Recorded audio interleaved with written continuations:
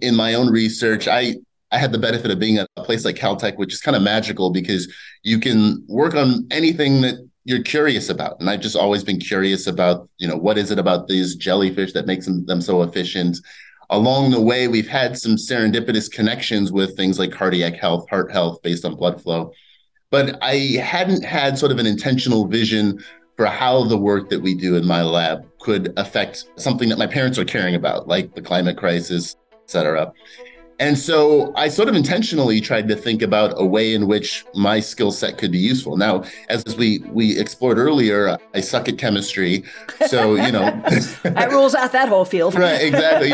New batteries and new solar panels, I probably wouldn't be able to do a lot. And wind energy is a space in which fluid dynamics is really important. It's everything, yeah. I am the only person to have walked in space and gone to the deepest point in the ocean. Hi. I'm Kathy Sullivan, and I'm an explorer. Exploring doesn't always have to involve going to some remote or exotic place. It simply requires your commitment to put curiosity into action. So join me on this podcast journey as I reflect on lessons learned from life so far and from my brilliant and ever-inquisitive guests. We'll explore together in this very moment from right where you are. Spaceship not required. Welcome to Kathy Sullivan Explores. Before we take off, I have a gift for you.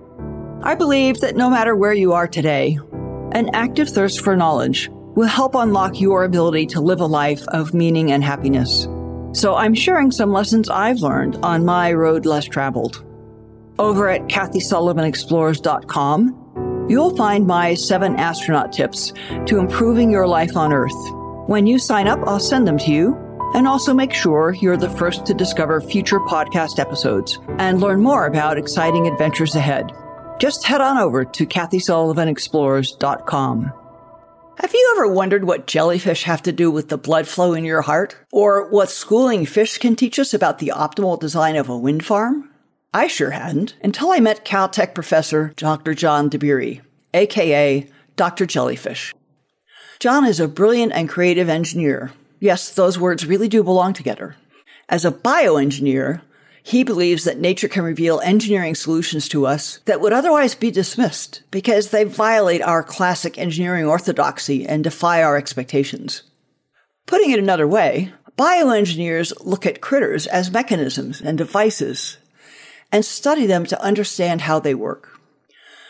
A summer internship introduced him to the world of jellyfish. The project he first thought was an annoying detour from his intended career path, almost a bait and switch, quickly morphed into the central focus of his life's work and eventually earned him a MacArthur Genius Award.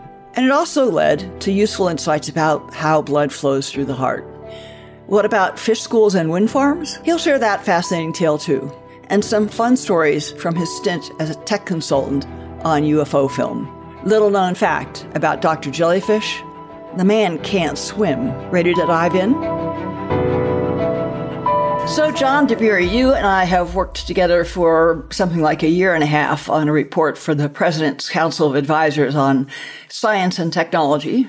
And we've talked at tremendous length about wildfires, which was the topic of our work. But most of this was in the Zoom and pandemic era. We've never had a chance to go out and have a beer together and get to know each other. So I'm delighted to start that by this process. Thanks for agreeing to be on the podcast. Yeah, great to be here. And hopefully we can still get that beer. Oh, well, yes, I'll look forward to that. So you have a really fascinating background, immigrant parents, and a tremendously rich education in first in engineering and then in bioengineering. And boy, there are hundreds of things I want to ask you about. You're the only person I know who's really getting at aerodynamics by studying jellyfish, which we'll come back to in a bit. Tell me a bit about your family. Where were you born? Where were you raised? Yeah, my parents, as you said, they were immigrants from Nigeria. My parents, they wanted us to have the opportunity to have a better education, a better life. And so my dad had the chance to come to the States and they wanted us to have the all-American experience. So they picked Toledo, Ohio, of all places, as their landing spice. Exactly. So I'm a big Ohio State Buckeye fan because of that. But growing up in Toledo, it was a really great experience for me getting we were a small family, myself, brother and sister. And it was in that process of seeing my parents in science and My dad worked for a variety of auto companies. My mom started a small computer software company. That was kind of where I got my love for science and technology at a pretty early age. Tell me more about their backgrounds. Time frame did they come to the States? And Yeah, so they came in, like my dad first came over, I think in the early 70s to go to school here in Michigan, then went back and married my mom. And then they both came back to the States around 1975-ish, mid huh. 70s.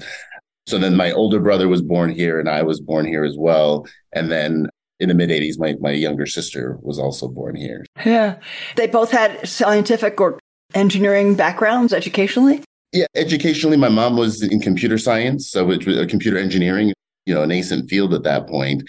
And my dad was in more mechanical automotive engineering for his training. And of course, being there in Toledo, Ohio, which is the, auto capital of the world, it was the perfect place for him to start his career. Yeah, that's very cool. So were you a Mr. Gadget kind of kid, always taking things apart and figuring out how they worked? Yeah, well, taking them apart, not always successful, putting them back together. Well, yes. But yeah, I always had that sort of curiosity. And I think that came from my dad. Growing up, there was a time when, again, he and I together with my brother tried to back together a car. The head gasket had blown in this old Mazda. And so those types of experiences, trying to understand how these different mechanical systems worked, were a lot of fun, often frustrating, but because, for example, we never got that car running again. But I think that was maybe an early training for me in the process of, trying things and not getting overly frustrated when things don't work. Because as you find out in science and in research, most of the ideas you have actually don't work. It's the few nuggets that end up making your career. But you have to get past those failures to get to the successes. Yeah. So what other interests do you have? And tell me a bit more about sort of the ethos and dynamic of your family. Clearly two very educated parents. I would imagine there was a strong emphasis towards working hard in school and getting a good education. There was, yeah. So schoolwork and doing well in school wasn't really optional in the family. You had to do your work and also you had to be the best in your class. And so that was a big factor, growing up. Fortunately for me, I really liked school. I was one of those kids who everybody was annoyed with because if the teacher forgot to assign homework, I would remind the teacher, you forgot to give us homework. So I wasn't the most popular kid growing up by any means. I also, so in fourth grade, I had a teacher, Mrs. Kemp, and she saw that I was doing well in school. And so she suggested that I skip from the fourth grade to the sixth grade, which was great for me intellectually to be challenged. The downside was I was really small. And so I was this sort of small, scrawny kid who really liked homework. And so that sort of junior high period was pretty rough in terms of, getting picked on and stuff like that. But, again, having, close-knit family, I think for me helped a lot. We were, again, a Nigerian family in Toledo, Ohio, and the school I went to was predominantly white. So that was also a challenging dynamic, being one of a few Black students there. Unfortunately, that's, of course, persisted. I mean, even today in 2023, I'm the only Black engineering professor here at Caltech. And so maybe that early experience helped me to be more used to dynamic, but we'll probably come back to this later. It's a dynamic I hope we can change. Yeah. So I'm curious about something, the differences perhaps between how your parents looked at and experienced their identity and race, born and raised in Nigeria, and then coming to the States where there's a very different dynamic and tapestry to it. Did you ever talk together about that or get some insights from them about how to navigate? We did. I mean, the irony, I would say an unfortunate irony, is that in Toledo, for example, there is a really strong African-American community there. But my parents, because they were from Nigeria, didn't identify as strongly with that community. And so from their perspective, they kind of, I think, felt like outsiders from the white community, but also outsiders from the African-American community in that space. Now, for me as a young Black kid growing up in Toledo, externally, no one could tell, that my parents were from Nigeria. I was just, another Black kid there. So unfortunately, some of the discrimination that you would face as a Black kid growing up there, it was equal opportunity. It didn't matter whether your family had been in Ohio for generations or like my family had only been there for a decade. And so for me growing up, you kind of had a hard time finding your place. For some of the white kids, it was sort of apparent that I was not, fitting in. And for some of the Black kids, I also wasn't fitting in because my parents were Nigerian. And so eventually I think I learned how to ingratiate myself with both groups. So I had some good friends across the spectrum, but it was a complex dynamic and one that honestly, I don't know that I really was that introspective about until, you go to college and then you see all sorts of different cultures, and in Toledo, it was sort of black or white. We didn't have a big Asian population or Latin American population. Yeah. And was your family the only or one of very, very few recent immigrants? And the rest were, like you said, multi-generation or longer time African American? In our part of Toledo, in South Toledo, that was the case. Now, if you go across the border to Michigan, there were some healthy Nigerian populations. There are other African populations, but we didn't get a chance to interact with them as commonly. The other dynamic was that my parents were very strong Christians, people of faith, and that's something that I've taken up, personally for myself.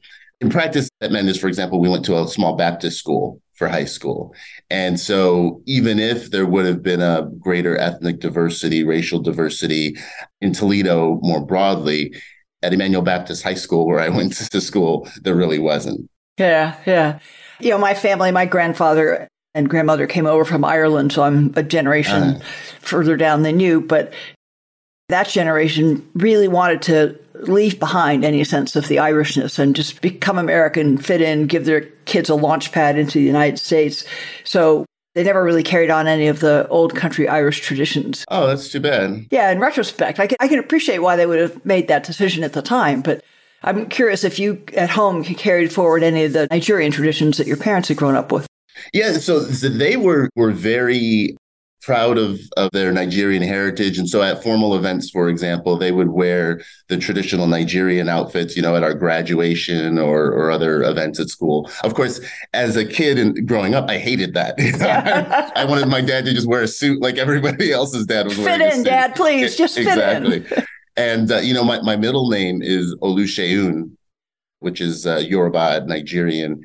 And so oftentimes people would ask me what the O stands for, John O. Dabiri, and I would make up something, Otis or something. Just I figured we don't need to have that conversation. Now later, I actually became really proud of it. And so now typically, as you know, when I will publish anything, I'll always make sure the O is in there. So it's not just John Dabiri.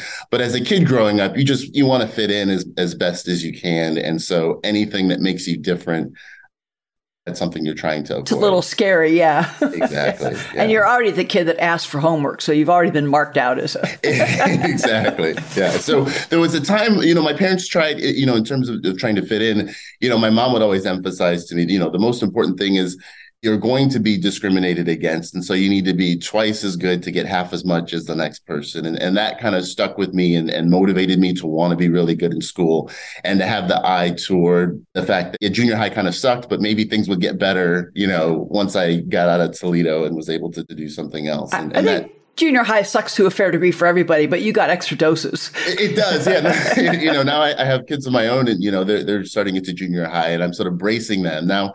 It turns out they have a lot more friends than I ever did, and so I'm not actually sure how to relate to the fact that they don't have. I had my one sort of lunchtime friend growing up, and they have all sorts of social networks. So yeah. I'm happy for them. A little jealous. Were you athletic at all in school? I was, yeah. So that was one of the saving graces, I think, outside of academics, was being able to play sports. Always been sort of inherently competitive, partly because I have an older brother who's just a couple of years older than me. And so we had a little basketball hoop in our backyard, and we always played against each other. I think the fact that I had skipped a grade meant I was smaller than some of the other people. And so that kind of was intimidating for me, getting into basketball. But I loved to play, loved watching sports. I was big, in Toledo, because we're so close to the Michigan border. The Detroit Pistons were a big team that everybody followed. Also, because at that time, this is the Cleveland Cavaliers before LeBron James were terrible. So that wasn't really a team people would think about. But me, my brother, my dad, sometimes my sister would, watch basketball games all the time, watching the Pistons in particular. So that was fun. So when you hit high school, what kind of idea do you have in mind for the road ahead of you? Is it a family presumption that college is the next step and you're going to do it? Or were you already thinking towards what your career arc wanted to be? Yeah, so definitely college. That was, again, just like the requirement of being the top person in your class, there was definitely the requirement to go to college. I, at the time, was really interested in, mechanical engineering, the automotive industry, largely just because of where we were there in Ohio. But there was this TV show called Head of the Class. It had these sort of a couple of nerdy kids in the class, one that went to MIT and one that went to Caltech. I never actually heard of Caltech outside of that TV show, but MIT was much more, I think, in the popular understanding of what a really cool sort of tech school would be. So I, for a long time, was dead set on going to MIT. They have a program, or had a program back then when I was in high school, a summer program for minority students called MITES. And so I applied to that program and I didn't get in, and I was devastated. I thought that was like the path for me. And so at that point, MIT was kind of dead to me. One and done, man. One and done. Exactly. And so after that, I started looking more. I had a vision for going somewhere outside of Toledo. And so started thinking about, all these schools, Harvard, Princeton, Yale, that you hear about. My older brother went to Penn, University of Pennsylvania. And so I think we might have been driving out there to visit him, like for his college visits, or maybe to actually visit him. But we stopped by Princeton just long enough to go to the admissions office, get their little booklet for Princeton. And then at some point, yeah, I just kind of fell in love with the idea of going to Princeton. So I only applied to two colleges. I applied to the University of Toledo and to Princeton. Wow. And so I figured if I can get in there, great. If not, then I'll go to UT and have a. Yeah, it doesn't have as much of a marquee name, but it's got perfectly fine programs. Exactly. It would have meant probably living at home, and there was that desire to kind of do something different. So the idea of moving, outside of Toledo was really exciting to me at that point. So fortunately, that worked out, being able to get into Princeton and then pursue engineering. So you were clear when you hit first day freshman year, engineering's the path, and specifically mechanical engineering? Yeah, I had kind of tunnel vision. Now, some of that is, I didn't, Princeton probably had, 100 different majors. I really didn't know that some of those majors existed, classics, et cetera. Growing up in my high school, we had, you had 10th grade math, you had 10th grade history, you had 10th grade English, 10th grade Bible. There were no AP classes or anything like that, no outside enrichment. So I just really didn't know that all that stuff existed. And I knew, I was good at math and good at physics. And so mechanical engineering seemed like a perfectly good route. So what was it like arriving at Princeton as a freshman? Did you get a buddy or a freshman advisor or anything to help you figure out how to learn the ropes? Yeah, it was intimidating. So, you get there and, I didn't really appreciate that we were economically in a lower class really until you get to a place like Princeton. So, I came there, didn't have a lot of clothes. So soon realized that I should probably, get some additional clothes so I wasn't wearing like the two outfits in rotation all the time. But, Mayor Bloomberg's daughter was in my class there. So, you've got these people who just have had a very different life experience than I did. And so that sort of culture shock was probably one of the biggest adjustments. I worked in the dining hall because I was on financial aid there.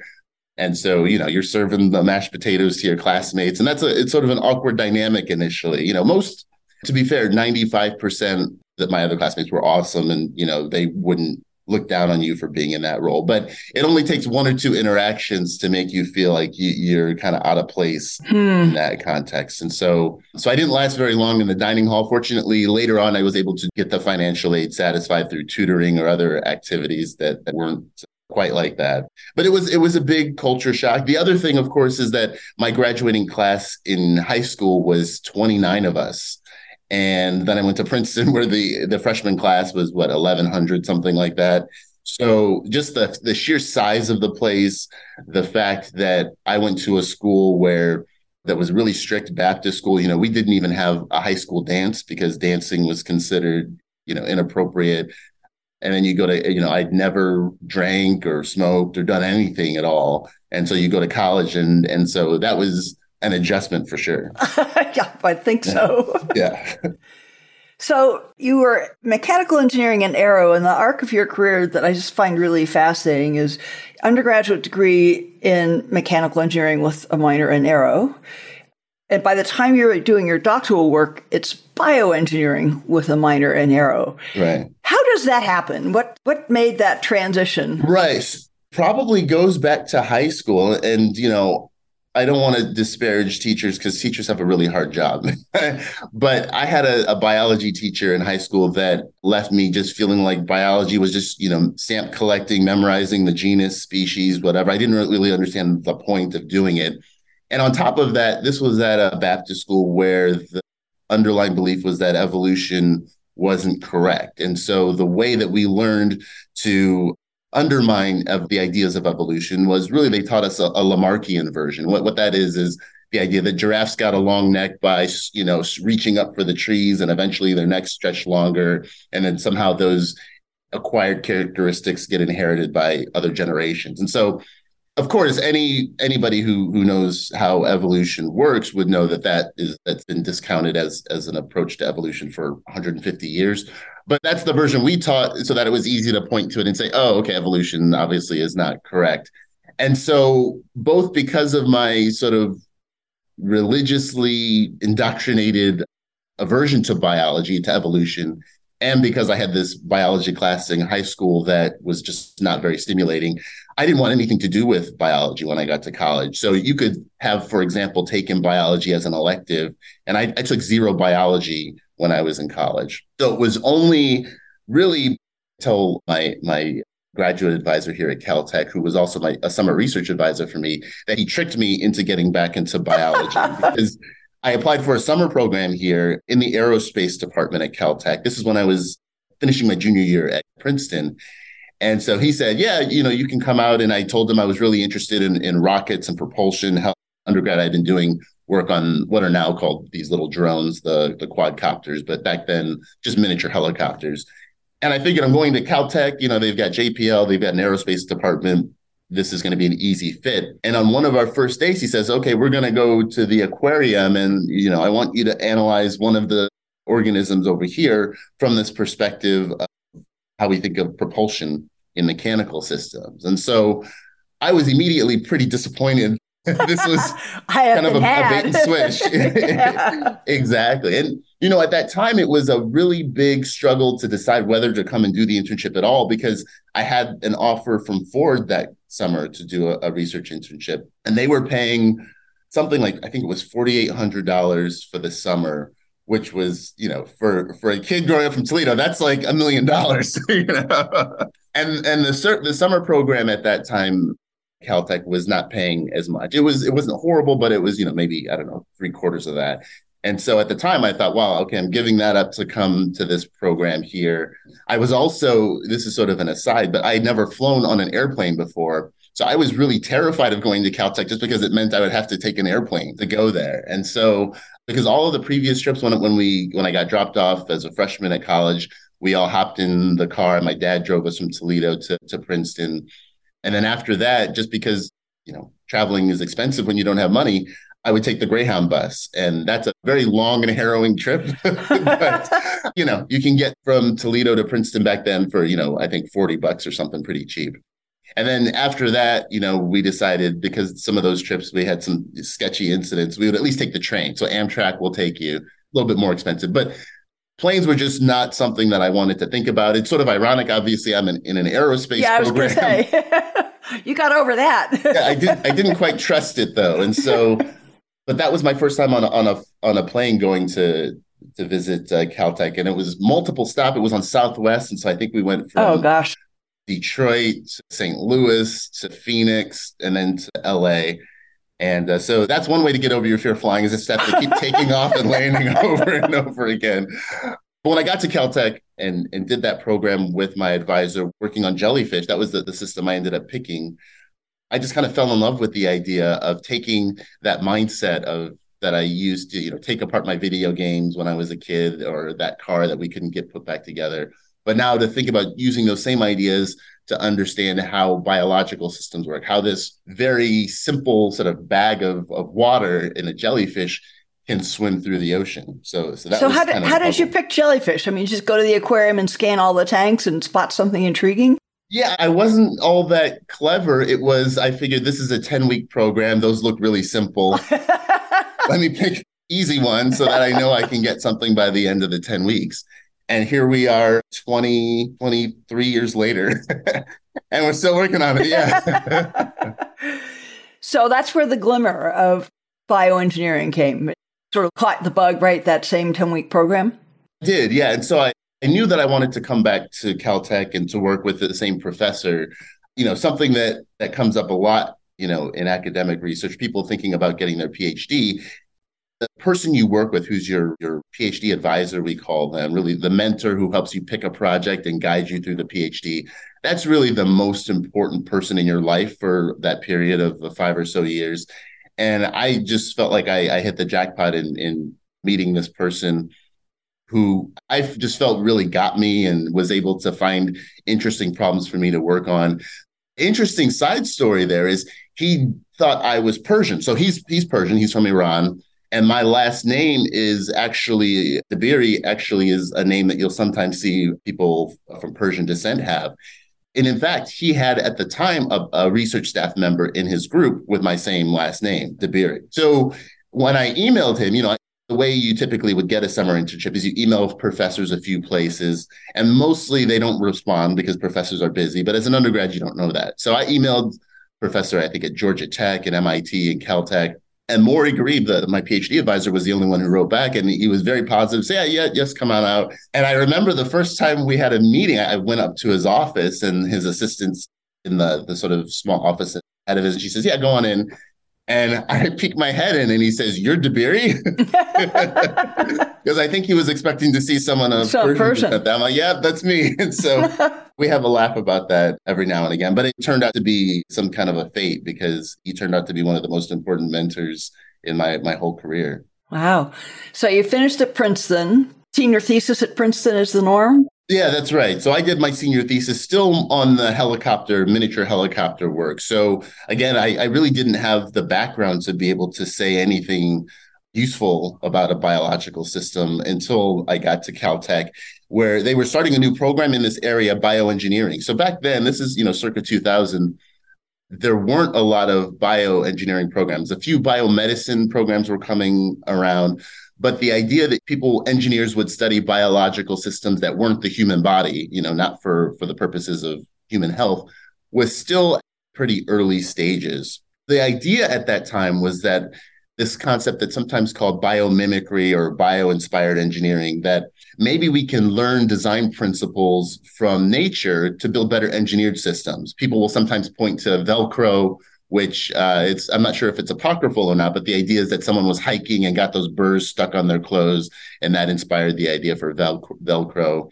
Or there are other examples, these pitcher plants that the water will beat up very well on the leaf surfaces. And so that could be a technology used for water repellent chemicals, that kind of idea. Now, the problem with that approach, or what potentially is a problem, is you could go out and try to just build mechanical versions of nature. And what you get then are the early attempts at powered flight. The way people thought you could fly was, let me just build something that flaps like a bird, because that's the one example I know that's successful. And of course, it wasn't until we said, okay, let's stick an engine on this thing and just have fixed wings, that you really had success in powered flight. So you want to study the biological systems to get the physical principles, not necessarily just to copy them exactly. And that's what this field of bioengineering was starting to do, is figure out how to formalize that as an area of study. So what does that look like in coursework, or did you have any coursework for your master's and PhD? Yeah, so Caltech is great because sometimes they'll just make stuff up. So they said, we're going to create this bioengineering program. And, some of the faculty from biology and from engineering got together and said, okay, let's, we want them to be good in math. So here you'll take some math classes, you'll take the fluid dynamics that you would take as an engineer. But we also want you to take biochemistry, and we want you to take physiology, and just kind of threw it at this first cohort of us students there. And I think a lot of us sort of drowned in that, in the sense that, the physics and the math were fine, but the biochemistry, I had no idea what was going on there. So fortunately, one of the other student who was in my cohort, he was a pre-med. And so he could, kind of help me learn enough of the arrow pushing and stuff like that. To this day, I tell students if they ever have questions on the chemistry side, I can refer you to one of my colleagues. Yeah, go find someone else. Exactly. I know my limitations there. And then I also had a class in evolution. And so it was kind of that must have been a revolution. Yeah, exactly. Well, so the interesting thing at the time, so again, I've grown up in Toledo, Ohio, in this Baptist school where all we've been told is that this evolution thing is a farce. And the examples we had been given were, Lamarckian version, the sort of straw man, incorrect version of evolution that's easy to pick at. So anyways, so that means I start this class already from the mindset of, I don't know, this whole evolution stuff sounds kind of like BS to me.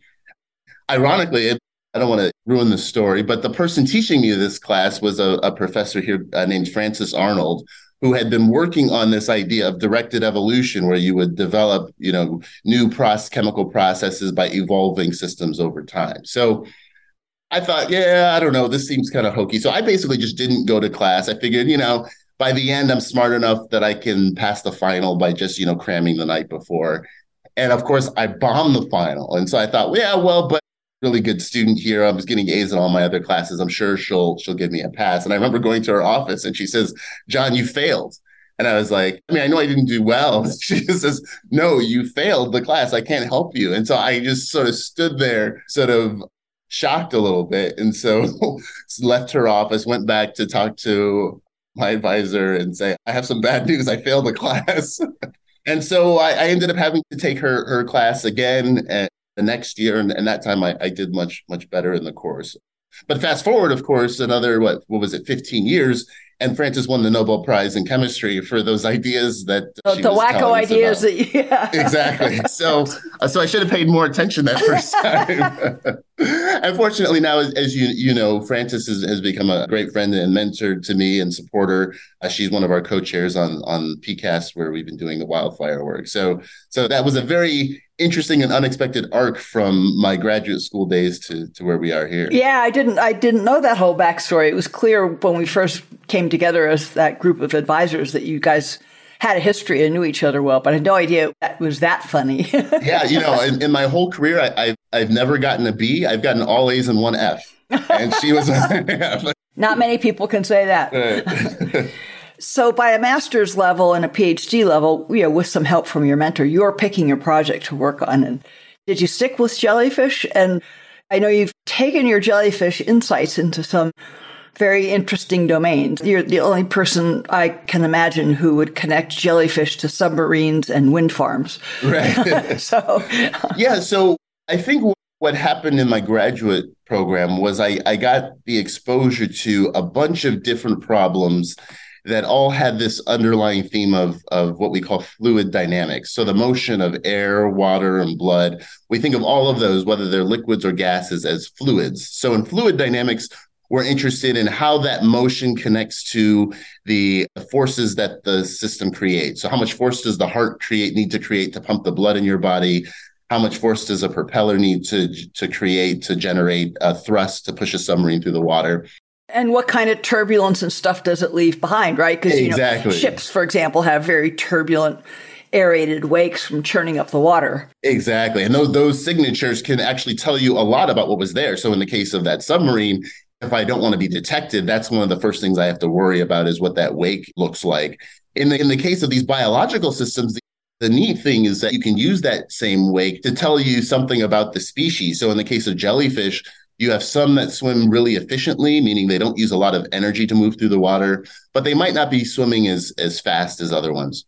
Now, there are other species that when they do swim, they swim really fast, but only because they're trying to escape a predator or to catch prey. And so there, you might not care about how efficient you are. You just want to survive. Yeah, eat or be eaten. Exactly. And so those two types of propulsion, efficient versus you could think of it as high force, they have different types of wakes associated, different types of flows associated with them. And so our early work was trying to understand how we could predict the propulsive mode, the swimming mode of the organism, its efficiency or its crisis mode, that escape mode, by looking at the flow. At the same time, in the same research group with my PhD advisor, there were people looking at blood flow. And in the left atrium of your heart, that's where the oxygenated blood comes and then is passed to the rest of the body. The flow passes through a valve there and creates these swirling currents that, when you look at them, are actually pretty similar to the wakes of these jellyfish. So in both cases, you get these donut-shaped swirling currents. We sometimes call them vortex rings, but it's like the smoke rings some people can, blow with a cigar or something like that. Or a scuba diver that can do bubble rings. Exactly. Yeah. You'll see dolphins playing with them sometimes as well. So that kind of structure turns out to be common in a lot of different systems, in jellyfish, in the human heart, in just turbulence in general. When you're flying in an aircraft and very complex flow that's passing over the wing, you'll have these vortex wings and loops associated with those flows. So a lot of my PhD was really fundamentally about vortex rings, how they grow, what their shape and size tells you about the system that created them. And so from there, it wasn't, in my mind, a huge conceptual leap to say, let's take some of the interesting things we've been seeing about vortex rings in jellyfish, the fact that I can use the flow behind one of them to tell whether it's pumping efficiently, and apply that same type of concept in a place like the human heart. So you can look in the heart and now, on the basis of the blood flow, be able to infer characteristics of the heart health. And the potential benefit here is that those changes in the flow in some cases occur before other obvious markers of dysfunction, like the person not feeling their best, or structural changes in the heart that can occur when you get an enlarged heart. Can you see those rings non-invasively in the human heart? Exactly. And that's the key. So you can potentially use things like ultrasound, as you would use to look in utero at a baby, or MRI is another technique. We, and other groups, many other groups have taken this and run further with it than we did, are looking at the lowest cost diagnostics that you could use to detect this. So even just using the sound that the blood is making within the heart to infer this. But in each case, it's this idea that the fluid dynamics of the blood can tell us something about the heart health in the same way that the water flows in the jellyfish were telling us about their performance. And that sort of ended up being the connection between those two spaces. Okay, so I follow that. Then how did schooling fish get into the mix? That was a segue really motivated by this movie that came out, I think, around 2005, An Inconvenient Truth, that talked about the climate crisis. So up until that point in my own research, I had the benefit of being at a place like Caltech, which is kind of magical because you can work on anything that you're curious about. And I've just always been curious about, what is it about these jellyfish that makes them so efficient? Along the way, we've had some serendipitous connections with things like cardiac health, heart health based on blood flow. But I hadn't had sort of an intentional vision for how the work that we do in my lab could affect something that my parents are caring about, like the climate crisis, et cetera. And so I sort of intentionally tried to think about a way in which my skill set could be useful. Now, as we explored earlier, I suck at chemistry. So, that rules out that whole field. Right, exactly. New batteries or new solar panels, I probably wouldn't be able to do a lot in. Wind energy is a space in which fluid dynamics is really important. It's everything, yeah. And in particular, one of the things I was pretty keen on was figuring out ways that we could generate energy closer to cities. So there's an ongoing trend of people moving into cities, especially in emerging economies around the world. And it's difficult in those cases to use wind energy if the devices are, hundreds of miles away from the end user. And then yet if you go, you walk through a city like Chicago or other places, there's certainly places where you have these really intense winds. And so we started thinking about ways in which you might develop technologies to capture wind there. One of the challenges you have is you have to figure out how to develop a mathematical theory to calculate what a wind turbine is going to do in those environments. Because now it's not just the wind turbine out in an open field, but there's a building there. That building can accelerate the flow or block the flow. And so I started writing down in fluid dynamics are some simple equations that would kind of represent the effect of the neighboring building on the wind turbines. And sort of by coincidence, the types of equations you end up writing were very similar to ones that I was teaching in a class I teach here at Caltech on swimming and flying, the mechanics of swimming and flying. So if I wanted to describe what happens when a school of fish are swimming through the ocean, then I'll write down a set of equations for the flow that each of the individual fish create. And then I have to figure out how to sort of add up their effects. And you get these interesting results that the whole in some ways is greater than the sum of its parts, meaning a fish within the group can swim more efficiently than it does by its in the group than it would by itself because it can leverage the interactions with the other fish. And it's not unlike the Tour de France where you'll see the cyclists right, swim drafting on each other. drafting with each other. Exactly. Does that principle also have a role in how starlings flock and fly? It does, yeah. And so the challenging thing with something like a starling is there are also potential behavioral benefits. So like seeing my neighbor, for example, could modify exactly how that organization occurs. But there's certainly an aerodynamic component to it as well. But your question is actually spot on because the challenge you always have in understanding biological systems is that they're not necessarily optimizing for the things we think about as engineers. So the starling formation that maximizes, say, their lift or minimizes their drag might not be exactly what we see because the starlings also have to worry about that visual perception. And the falcon that's trying to take them out of the sky. So, yeah, that's a defensive maneuver in part. Exactly. So in this field of bioengineering, what we would do is say, okay, let's first just understand from the physics side. We'll strip away the behavioral considerations, the predator-prey interaction, and just say, can we write down equations for what the aerodynamics look like? An offshoot or a benefit of that is now I can say, okay, let's say I wanted to build, use your Starling example, a fleet of aircraft that we're going to fly most efficiently. I can optimize my equations, but with a different objective than what the Starlings had. Okay. So same thing with the school of fish. We took those equations for the school of fish, and you might think, well, maybe they're minimizing the drag that they are experiencing as they move through the water. But we can use those same equations. And if I imagine now that I'm representing instead of fish, a bunch of wind turbines, I can say, what if I wanted to maximize the amount of energy that group is going to collect? So you end up getting configurations for those wind turbines that are quantitatively different from the fish, meaning so the actual spacing of the fish might be different from the wind turbines, but that qualitatively, just by appearance, they have a lot of similarities, diamond patterns and hexagonal arrangements, et cetera. And so we tasked a couple of grad students in my lab to calculate what sort of improvement could you get if you use this approach, because the turbines now can be placed much closer together. So would these be the same big propeller blades type turbines that we see in current wind fields, or would they also have to have a different form factor? Yeah, so we looked at a different form factor initially, sort of as a consequence of the math.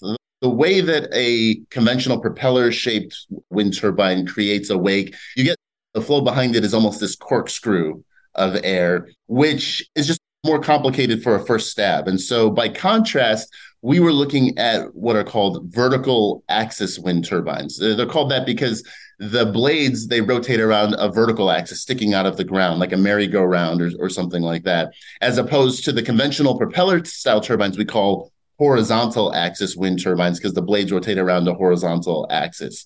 So these vertical axis wind turbines, the mathematical representation for those is basically identical to how we would represent the effect of the fish in the water. So really as a point of convenience, that worked out well. But it also turns out that those vertical axis turbines could have some other benefits in terms of fewer bird and bat impacts because of the different visual signature they have. More of the mass is lowered to the ground. So if you want to do offshore floating wind turbines, these vertical axis wind turbines could be a simpler solution. So there's other benefits there. They're quieter too, aren't they? And quieter, yeah. Some of that has to do with, again, the lower rotation speed. Yeah. Exactly. And so it has a lot of potential benefits. On top of that, we found that if you were to use this fish school inspired arrangement, that on paper, you could get 10 times more energy out of a plot of land than the existing systems because you can put them closer together and because of the fact that they can be tall and slender. So they can interact with the wind over a larger dimension than the footprint that they have, looking from a bird's eye view. So I remember the students first coming back with their first calculations of this sort of 10x increase. And I thought, well, that you guys made a mistake. Can't be right. Correct. But it turns out the on-paper calculation was perfectly correct. At the same time, in engineering, we still know that if you have a claim of that magnitude, you're going to need some data to back it up. People aren't going to just take your paper answer. Right. So this was around 2008, 2009 market crash. And it turned out that land around here in Southern California got really cheap. So I went on Zillow or one of those websites and found a plot of land about an hour north of Caltech that was really windy. and really cheap. We got a couple of acres for, I think, $10,000. And so, yeah. And again, one of the great things about being at Caltech is, I talked to the dean here, the division chair, as we called him, and said, yeah, I'd like to buy a plot of land. And he said, what for? And I said, well, we want to build a wind farm. And he said, okay. And he said, contact this person in property services. That's my kind of bureaucracy. Exactly. And so it was up and running in a few months after that. We worked with there was a startup company building these vertical axis wind turbines and made a deal with them that they would give us the turbines in exchange for the data on their performance, because most of these startups can't afford to do that kind of testing. And so over the next few years, we were able to build up this body of data that corroborated those initial estimates that you can get significantly more energy. Now, we're not yet at the happily ever after, because the mechanical design of these systems, again, like I said, startup companies just kind of getting going, the mechanical reliability has been a really big issue. The turbines you'll see out deployed today have been refined over the past, 40, 45 years incrementally. And it's going to take, hopefully not that long, but it's going to take some more time, I think, to get to the place where you have economical and robust vertical axis turbines. But we're excited that these concepts, again, inspired by what we see in nature, have panned out as another potential energy solution. Yeah. I want to shift gears and explore a couple other directions with you. Yeah. One is you have received a couple of really extraordinary, highly prestigious prizes that are, dare I say, sort of miniature versions of a Nobel laureate in terms of their significance in a career. And the one in particular I want to ask you about is a MacArthur Fellowship, which I think you got in 2010, colloquially, popularly known as the Genius Award. Is that like getting the Nobel call? Is it something that comes out of the blue? Someone says, hi, by the way. What's that like? My colloquial understanding of the MacArthur, because we've had at Caltech other colleagues who had won it, had gotten a phone call from the MacArthur Foundation saying, you've won out of the money. Blue, like. Yeah, just out of the blue. But that didn't happen for me. So I got an email from the MacArthur Foundation saying that they wanted to get in touch with me. And so I figured, well, okay, it's not the call. So maybe they just want to get a hold of one of my colleagues here, and I'd be happy to facilitate. So I emailed them back and we set up the call. And then it was on that call, they said, oh, we had a digit wrong, I think, in your number.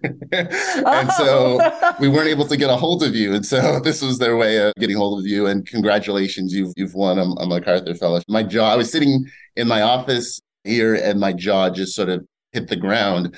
Your mind sort of goes blank after that. It was incredible. It wasn't anything that you have on your list of to-dos. No, it's a huge award financially. Goes to accelerating your work? Exactly. I mean, so remember, I was the person who was, really sad about turning down that $4,800 summer. And this was $500,000 that was no strings attached. And I remember wondering whether that really was no strings attached. But like, yeah, you can use it for whatever you want to. And so, and that turned out to be true. Although, so at the time we had just had our first daughter. And so a lot of that money went to diapers and things of that sort. But they said, anything that'll help you in your work. And I felt like, okay, if I can pay for diapers. If I can take good care of my family and they're set. Exactly. That absolutely. it fits in. The other thing I was supposed to spend the money on was swimming lessons, because I've never learned how to swim. I was going to ask you about that. Dr. Jellyfish can't swim. Is that true? Yes. Yeah. And part of it is, the few times that I had been to a pool when I was young. So in Toledo, they have community pools. And when I was probably around fourth grade, I got a little bit too deep in the water and slipped. And so I was probably in like 4 feet of water. But to me, it was like the bottom of the ocean. And someone had to come save me up. And I was so terrified after that I didn't really even try. In fact, one of the things I was nervous about going to college is that some colleges still had swimming requirements. Fortunately, Princeton got rid of theirs before I got there. But occasionally I've tried. I actually did use some of the MacArthur money to take private lessons. It's just I've taken lessons at the Y. When I was up at Stanford, they had a class called Overcoming Your Fear of the Water. And I joked that it worked in that I'm now capable of calmly drowning. But I definitely still cannot swim. I love it. Next funky question. Totally tangential. Yeah. The TV show Big Bang is a set of nerdy, geeky guys at a college campus called Cal Sci, which everybody who knows anything knows it's a cheap takeoff on Caltech. Right. A big miss on Caltech's part to just let him use the name. I mean, they sort of have it about right. In some ways they do. I think One of the things I really love about Caltech is you have people who really their whole life revolves around aspects of science and engineering that, might otherwise seem esoteric. But, for them, it's the thing that really gets them up in the morning and gets them excited. And in some cases, it's a topic that we know is going to have some big impact in the world. But in other cases, we have no idea, whether or not it will. And so there's something to me romantic about the idea. We're fortunate to be at a place like Caltech where you can pursue a problem like that, where you don't yet know whether it's going to have impact. But in terms of, the quirkiness and the socially awkward, nature of students and faculty alike, I think probably a fair assessment. And, I have the contrast with being at Princeton or at Stanford, where, you can go to the business school at Stanford and everybody looks like they came out of a catalog, versus, our engineering school here. And, both salt of the earth people you can find in both places, obviously, but definitely a difference in personality. Yeah. Two more questions. You worked with Jordan Peele on his movie Nope, which is sort of kind of a UFO flick as it starts out, but then becomes something rather different. Fascinated. He had the idea of this quote unquote UFO actually being an organism, a jellyfish, or did that come about through your collaboration? I think it sort of evolved. So I know that they had in mind some combination of organisms, so biological organism and mechanical system, which is kind of the wheelhouse of what the things we think about. Being in Southern California, it's not unusual to get studios who will reach out and say, hey, could you provide advice on this or that thing? And typically it's just been that I'm having so much fun doing what I do on a day-to-day basis that I don't entertain a lot of those things. Random aside, but the other thing that you often get emails for that I didn't appreciate until being in this job is to go on these game shows, trivia game shows. They always want professors to be there. And again, there I've just been too shy because I figure, you can only look bad. Right? If you do well, they're like, sure, he's a Caltech professor. Of course, he knows the answer. If you do poorly, then like, wow, he's a Caltech professor and he doesn't know the answer. So that's an aside. But in general, I just don't respond to those inquiries. And so the first time they got in touch, respond. But then another person I know, I think it was at Berkeley, reached out to me and said, hey, there's this company, they're interested in the work you do for this movie that they're putting together.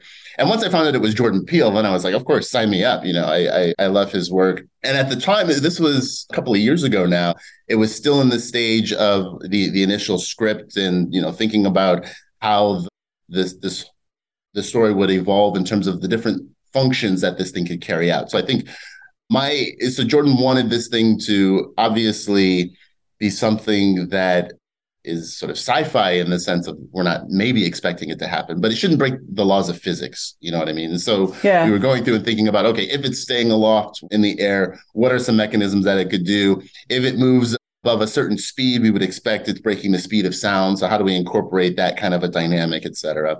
And so they came out, I was able to show some of the visual effects folks in our lab, me feeding the jellyfish. They could see how the oral arms, these sort of long tendrils get released. Exactly. And so in the movie, you kind of get that kind of a feel as the structure is doing it. So it was my first foray into, Hollywood. The funny thing now is I think many more people reach out to me about that than they do like my own research. So I'm like, don't you want to read my paper in the Journal of Fluid Mechanics? They're like, nah, I can't understand that, but I like the movie. Yeah. Exactly. Yeah. Very cool. Let's close with a serious question because I know it's a topic that is near and dear to your heart. How do we solve the diversity problem? Not just in engineering, but really physics as well. Yeah. What are your thoughts about solutions or keys that can make some progress? Yeah, we could spend the whole podcast, I think, on just this topic, because there are a lot of aspects to the challenge from my perspective.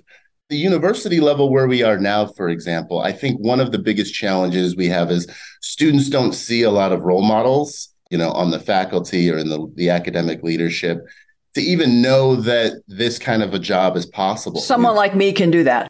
Exactly. When I went to Princeton, I didn't know that there was such a thing as a research side to professor. I thought professors were just, older teachers, who, they got, paid to do lectures. I didn't realize you could do the research I'm doing and somebody pays you for it.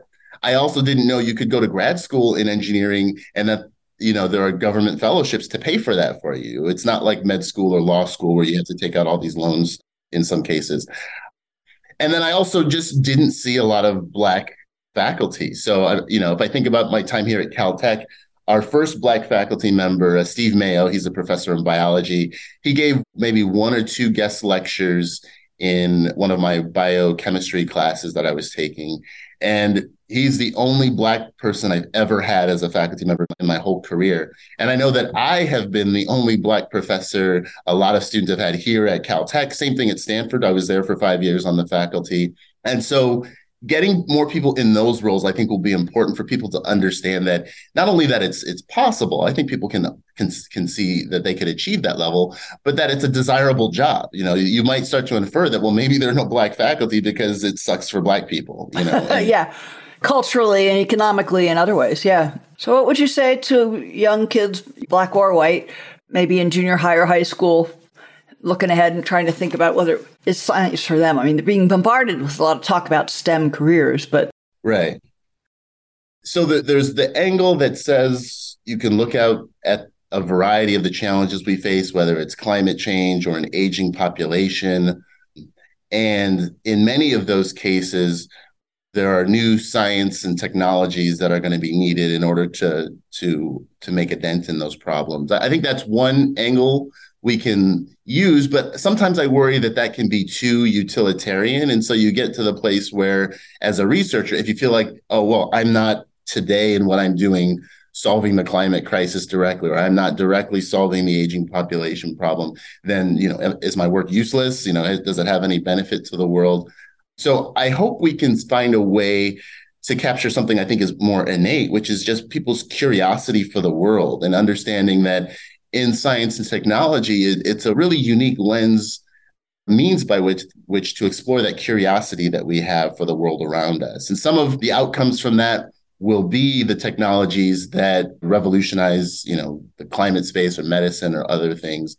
But if you look at where we are today in terms of, information technology, the underlying fundamental concepts a lot of times were developed by people who were just satisfying a curiosity. And it was later that the use for those technologies came into being. And so I worry, like I said, the applications of technology can be a nice motivator for students, but I think even a 5-year-old is just innately curious. And I think there's something to tap into in that space to draw students to science and technology, even if there isn't an immediate application to that curiosity. Well, John, we're time, which I regret, because you're right. We could go on at least another 35 or 40 minutes on all sorts of other topics. So I might just get you back on the show some other time. But thanks for telling us your funky backstory from car engines to jellyfish to submarines to wind farms. It was just a fascinating evolution and a delight to work with you as always. Well, it's been a pleasure. And I have to say, for your listeners out there, they probably already know that, anywhere Kathy goes, there's people who are fanboying about her, and, the work that she's done as an astronaut. And at the same time, Kathy, it's been great to see how down to earth you are. I was definitely intimidated when we first started working together, thinking, oh, my gosh, Kathy Sullivan, she's been to space and to the bottom of the ocean, and I can't do either. I'm afraid of heights and and I can't swim. That's all right. You do the math, I'll do the swimming. But it's been a real pleasure working with you, and hopefully we'll get to do a bunch more. I'll look forward to it. Thank you so much. Thanks so much for joining me on today's mission. For more solo shows and deep dives with incredible guests, along with all the ways to get the podcast and much more, head over to KathySullivanExplores.com.